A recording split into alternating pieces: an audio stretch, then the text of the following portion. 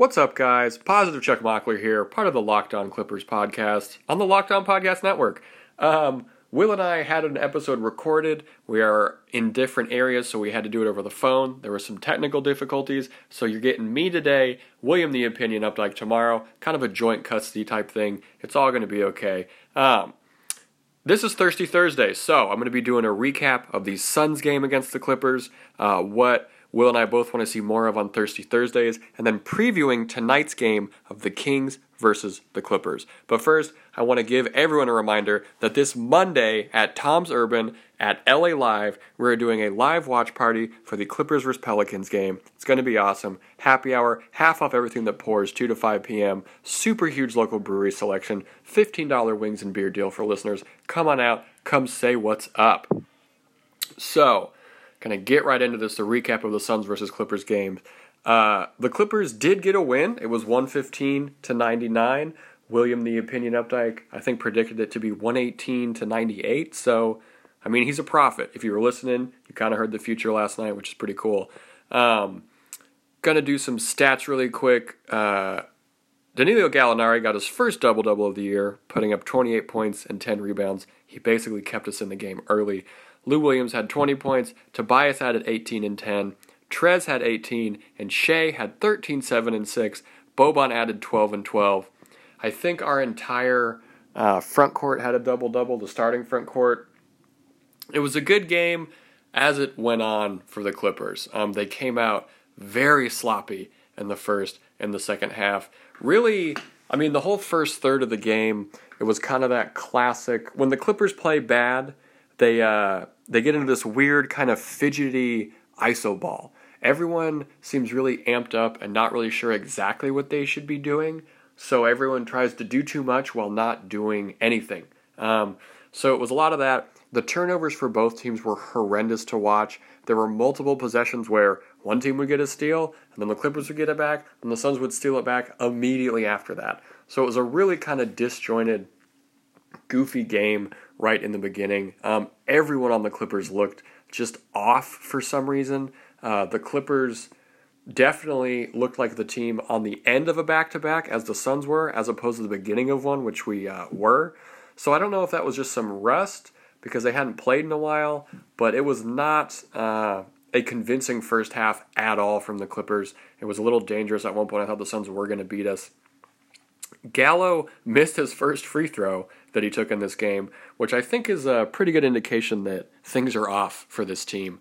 There's a bunch of, like I said, bad turnovers. There's a really funny one where Avery Bradley got a board, and then he went for a full court pass, which is something you don't ever really want Avery Bradley to do. And Devin Booker was actually hiding behind Boban and like popped out and like peekaboo style got the steal, which was pretty funny to see. Avery Bradley was surprised. It was something kind of entertaining in the midst of what was truly awful shot taking. The only reason this really didn't end up like that game against the Hawks where we had to play catch up early was because of Gallo. He got to the line super early. Like I said, he did miss his first free throw, but I mean, after that he was classic Gallo, hitting I think all of them other than that first one. So that really kept the Clippers in the game and kept it from having to play too much catch-up. We were down at one point in this game, and it just looked like it was going to be a letdown, like kind of like that Wizards game or something like that. Shea played well. Early on, he hit a three-pointer, which kept the defense really honest. It was he got the ball at the top of the key and immediately put up the shot, and it went in. So it kept the defense honest. Like I said, for the rest of the game, there was at one point in the second quarter, very similar situation. The ball gets kicked out to Shea. He takes a pump fake, and the defender completely bid on it. He gets him in the air. Shea goes around him and gets that layup. And that aggressiveness was great to see, but that aggressiveness doesn't happen if he doesn't hit that first three-pointer. He hit a couple, I think he hit one other ones. It was just really good to see him kind of get more confidence overall in his shot and not be afraid to just let it fly, because even if it doesn't go in, it's nice to keep that defense aware of what you can do from the outside. He's not going to be like Ben Simmons, obviously, and just never take three-point shots. So it was nice to see him be a little more aggressive. He needs to maybe develop his finishing game a little more. He's a very smooth player, but not the most explosive player. So he got blocked a couple times at the rim, and that's been happening this year because his pivot game is fantastic. Either foot, he has some really great pivot moves and stuff like that. But when he gets into the air, because he's got a slighter frame, if he doesn't get that initial kind of silky smooth up and under, he's just going to get blocked. Defenders have stayed more patient with him around the rim, which has caused him to just, take his lumps a little bit. It would be nice for him to maybe learn from Lou on how to finish as a super skinny guy. I think Lou might be the only person on the team who's skinnier than Shai. So other than that, like I said, he put up 13, 7, and 6. He did a little bit of everything. His passing looked really good.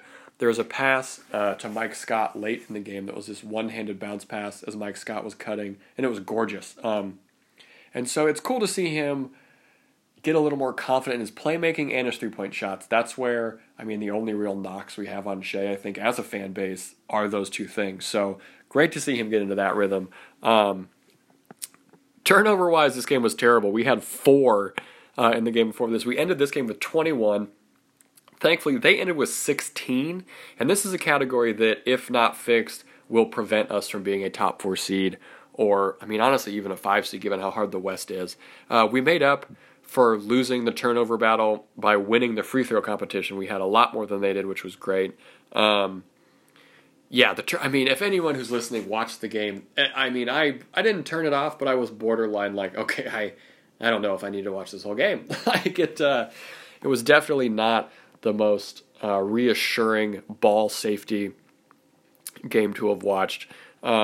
Bit of a shakeup to the starting lineup. If you didn't see the game or wondering why I haven't mentioned Gortat yet, he had back spasms actually in warm-up. So Boban got the start in place of Gortat. Everyone's pretty excited. We hope Gortat gets better. I can't imagine how painful back spasms are to keep an NBA player out of a game. But DeAndre Ayton was completely dumbfounded playing against Boban. He had absolutely no idea what to do. DeAndre Ayton ended this game with 4 and 9, which I don't have the stats right in front of me, but that might be his worst game of the year so far. After the game, he had a really funny quote. He said, "I got really thrown off by the big dude. Not gonna lie, he's a big dude." Truer words I don't think have ever been said about Boban Marjanovic. He is a big dude. Will and I had talked about the day before about how Ayton kind of shies away from physicality and stuff like that. So it was nice to see Boban really come in and be really effective. I think in his first 10 minutes he had 6 and 9 or something like that. So the physicality that Boban brings to the table against centers like Ayton, who don't necessarily want to get in there and just bang around or something like that, is invaluable for this team. Boban did look a little shaky in the beginning. Doc was kind of telling him to slow down because he got a couple putbacks that he put right back up and they missed, which is pretty rare for someone who can dunk without jumping. And he did slow it down. He ended up being, getting back to his normal efficient self. But he was a little shaky. He kind of had some stoned hands in the beginning, which, thankfully they got figured out, so we got the win. Avery Bradley is a guy who, offensively, most fans, I would say, have been kind of down on him, but his defense in the past 4 or 5 games has been undeniable. Booker ended the game with 23 points, which for Devin Booker is kind of a bad game, really the complete focal point of that offense. And Avery Bradley was playing such annoying defense on him. Very early, I think it took him about 2 possessions to finally figure out that the Suns were trying to screen Avery off of Devin Booker, right, even before half court. Because Avery Bradley was picking up pretty early, which was great to see. And, Devin Booker got frustrated, which makes sense. You're going against a dogged defender. Tonight, there's another pretty tough backcourt matchup against the Kings. So it's been really cool to see Avery Bradley kind of put together this stretch of games that really make you remember how good at defense he is. Because I was someone who personally wanted him switched out. I wanted Sindarius to take a couple of his minutes. Thankfully, Doc didn't listen to me. Kind of shocking for most listeners, I'm sure. But he's proved me wrong, and it's been fantastic. If his defense keeps playing like this, and with Shai learning how to contribute more playmaking-wise, the Shai-Bradley backcourt is pretty damn effective. In the second, the Suns went on a 9-2 run. We were losing at that point, and I think I threw a couple of I think I threw my phone. I think I threw the remote. I was throwing a bunch of stuff. They just looked particularly terrible. I don't know if that run was so much because the Suns were playing well or because we were playing like ass, for lack of a better word. The Clippers finally in the third answered with a 12-2 run. Couple of big threes from Gallo and Tobias. They finally started playing the way they know how to play. The offense was moving beautifully. There wasn't really any tightness. And then in the fourth, Trez and Lou Williams took over. Trez had 12 points in the fourth quarter against the Suns, the most in the fourth quarter in his career. It's just awesome to see Trez setting a bunch of career highs. It seems like every other game he's setting seems like a high in scoring or quarter scoring or something like that. His electricity and explosiveness just getting to the rim. He makes everyone around him a great passer. It was awesome. Lou was a little sloppy, but I mean, he ended with 20 points, so off the bench, that's nothing we can't really be that mad at. Weirdly enough, the Suns' bench outscored, out-rebounded, and had more steals than our bench, which I don't think is going to happen too many other times in the rest of the season against other teams just because our bench is so good. But our starters, thankfully, beat them in all the important categories, so that kind of put us over the top. All in all, very sloppy win. It's good to get this out of the system before we play the Kings tonight and the Mavs on Sunday. The Kings pose kind of a big threat. Will and I were mostly worried about that game. I'm going to get into that after our next segment. But yeah, this was one of those games that I think Clippers fans are maybe getting tired of, where we're going against a team that, you know, Tobias Harris did say in the postgame that you can't look at teams' records because it's the West and every team is good. But this was a team we maybe shouldn't have ever been losing to at some point during this game. So it was a little frustrating to see that. But hey, we got the win. That's the most important thing. 115-99. You know, it was weirdly closer than that score suggests, I would say. We really pulled away late, which is the mark of a team that's better than another team if we can kind of just bounce back and stuff like that. So hopefully tonight against the Kings, we don't have to do too much chasing. But I guess we'll remain to be seen. There's some fairly big player news I'll get into in a second. Coming up, I'm going to talk about Thirsty Thursdays, some things that Will and I are wanting to see more of. But first, I want to give a shout out to our new sponsor, Metro Infinity, just off the 210 in Monrovia, 821 East Central Ave in Monrovia. They're the only dealer in California that's family owned, and they have been for 25 years. I don't know about you, it's the holidays, I was just around my families. Can't imagine running a business with them for 25 years. If you'd like to get a new car, if you don't even like going to the dealership, Metro Infinity will hook you up. They will bring your new car and the paperwork to your home or office and complete the whole thing. If you mention Locked On, they'll give you $500 off any car purchase. If you're thinking about a new Infinity or any other type of car, give them a chance to get your business. They have over 50 certified pre-owned Infinities. You can reach them at 626-599-7510 or metroinfinity.com. So, this is this week's Thirsty Thursdays. I have what Will is thirsty for. I have what I am thirsty for. But I kind of want to start it off with something that I guess is kind of the opposite of Thirsty Thursday. Earlier when we recorded this, we deemed it the Pulmonary Edema Thursday because I am just too full of this liquid. We couldn't figure out what the opposite of thirsty is. If you know what it is, please hit us up on Twitter. But I am pulmonary edema with Patrick Beverley and three-point attempts. I know I'm not the only person who's tired of these things. Last night he was 0 for 4 in the game. He's had games where he's been like 1 of 6, 1 of 5 and stuff like that. And the thing is I'm not necessarily mad at that he's taking this many, it's how he's taking them. There were more than a few instances where there's more than 10 seconds left on the shot clock, and he's putting up not necessarily a contested three, but a three-pointer where it's like, what the hell are you doing, man? We don't really need this right now. So that has been really frustrating to see. I really hope that stops. He's at career lows in percentage and attempts right now. So I guess it's good he's not taking as many three-pointers as he was, but he's just not even hitting them at the same clip that he has been before in his career. It's killing possessions. Against lesser teams, I guess it's not as big of a deal because we can make up for it in other ways.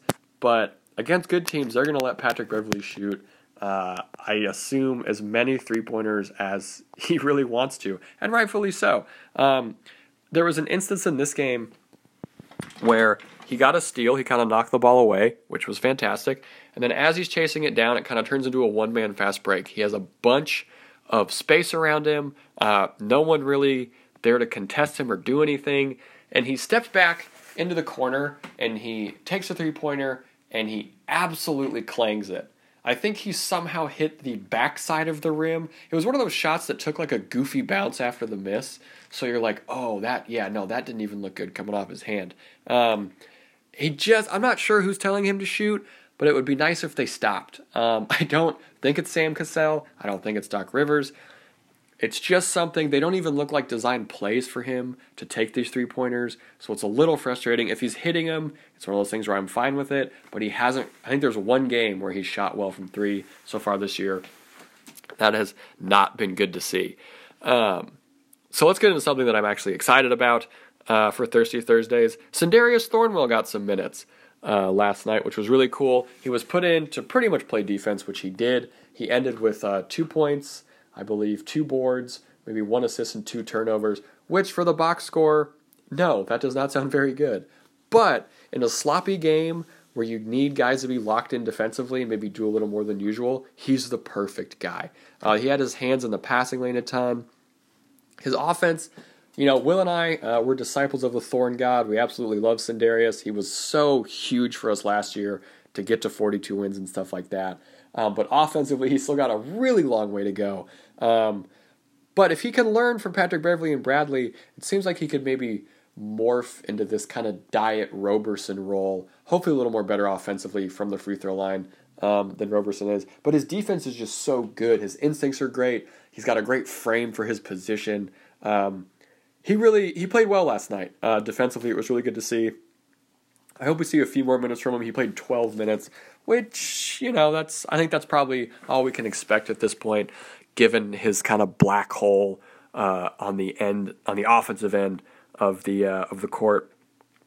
Another thing we're thirsty for, which we will get to see tonight, which I will talk about a little more at the next break, is Jonathan Motley. Oh man, the Clippers Nation on Twitter has been absolutely clamoring to see more Motley, and we're going to tonight. They called him up from the Agua Caliente Clippers. He played last night, had a great game. Gortat might be out with those back spasms again, so there is a chance we're going to see some Jonathan Motley. He's a guy who he just eats up the boards. He eats up boards. He's got a little more versatile game than Gortat or any of our other centers where he can kind of spot up and shoot a little bit. That's something. We have these 3 very niche centers. We have Gortat as the kind of, classic big. We have Trez as the undersized, energetic big. And then we have Boban, the biggest of bigs. So it's going to be cool to see a little more newer style center out there tonight. A really tall guy who can stretch the floor and whatnot.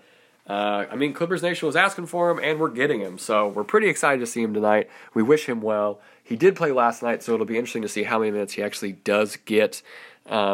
That's what we're thirsty for. Very thirsty for a victory tonight. It would be wonderful to get a victory against the Kings before we move on to the Mavs, who are red hot right now. This has been a brief Thirsty Thursday segment. I personally, I don't know about you guys, I am traveling for these holidays. I'm going to be in very cold areas away from Los Angeles. Like I said, I'm in Seattle now. If you need warm clothes, like I do, check out actionheat.com. If you go to actionheat.com/lockedon or use the coupon code LOCKEDON at checkout, you'll get 20% off. Stay toasty warm while you enjoy your outdoor activities. They got jackets, they got underlayers, they got everything. Shout out to Action Heat. Thank you for sponsoring the podcast. Go get some warm clothes, you guys. So now we're going to preview the game tonight against the Kings, which this was the game that Will and I were both worried about, I think, the most of this kind of trio of quote-unquote, bad teams where we go Suns, Kings, Mavs. This one seems like it's going to be tough. What we're going to need to do to win is completely forget about the first half of that Suns game. If we play like the second half and actually kind of respect our opponent and not play down to their level, this should be a quote-unquote easy win. I said on Twitter that this Clippers team is kind of like the Monstars when they play bad teams, where we just put our hand on that glowing ball and take all the bad tendencies that the opponent does. Hopefully we won't do that tonight. We need to crush on the boards like we did against the Suns. We won the rebounding battle 56-34, which was huge. Boban did play a large part in that, kind of out-bodying DeAndre Ayton.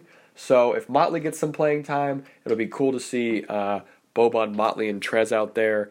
Boban did play 20 minutes last night, so he's going to be gassed. We've seen him with tired legs, and it is a pretty steep drop-off in how effective he can be against other teams on both ends of the floor. So rotating those centers is going to be key. Doc's been great with that so far. Going to be pretty cool to see how he coaches Motley and has how he plays to his strengths. Another key to victory, we have to keep getting to the line. When this team kind of plays that weird ISO ball, it's been cool to see a couple of guys have understood, well, if we're going to play this disjointed basketball, because the guys know they're playing bad is the other thing. If we're going to play this disjointed kind of basketball, one of us has to get to the line, at least get some points if the offense isn't flowing. It was Gallo last night. Maybe it's Tobias. Maybe it's Shea tonight. This would be a really cool game to see Shea kind of come through and show what he can do physicality-wise. I'm assuming he has some confidence from last game, what with the three-pointers and the pretty decent stat line with the playmaking. So hopefully that comes out. We can see him getting to the line more, drawing those fouls.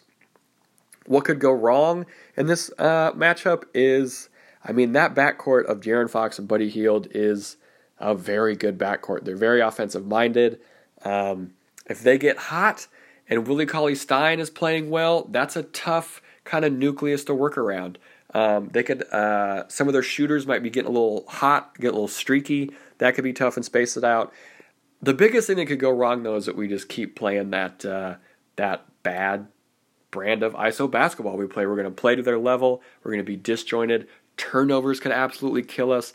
I hope to whatever is above us that we have less than 20 tonight. That feels like a win in that category. I don't know. If we have less than 20 and we get to the line more than they do, that's a fantastic game.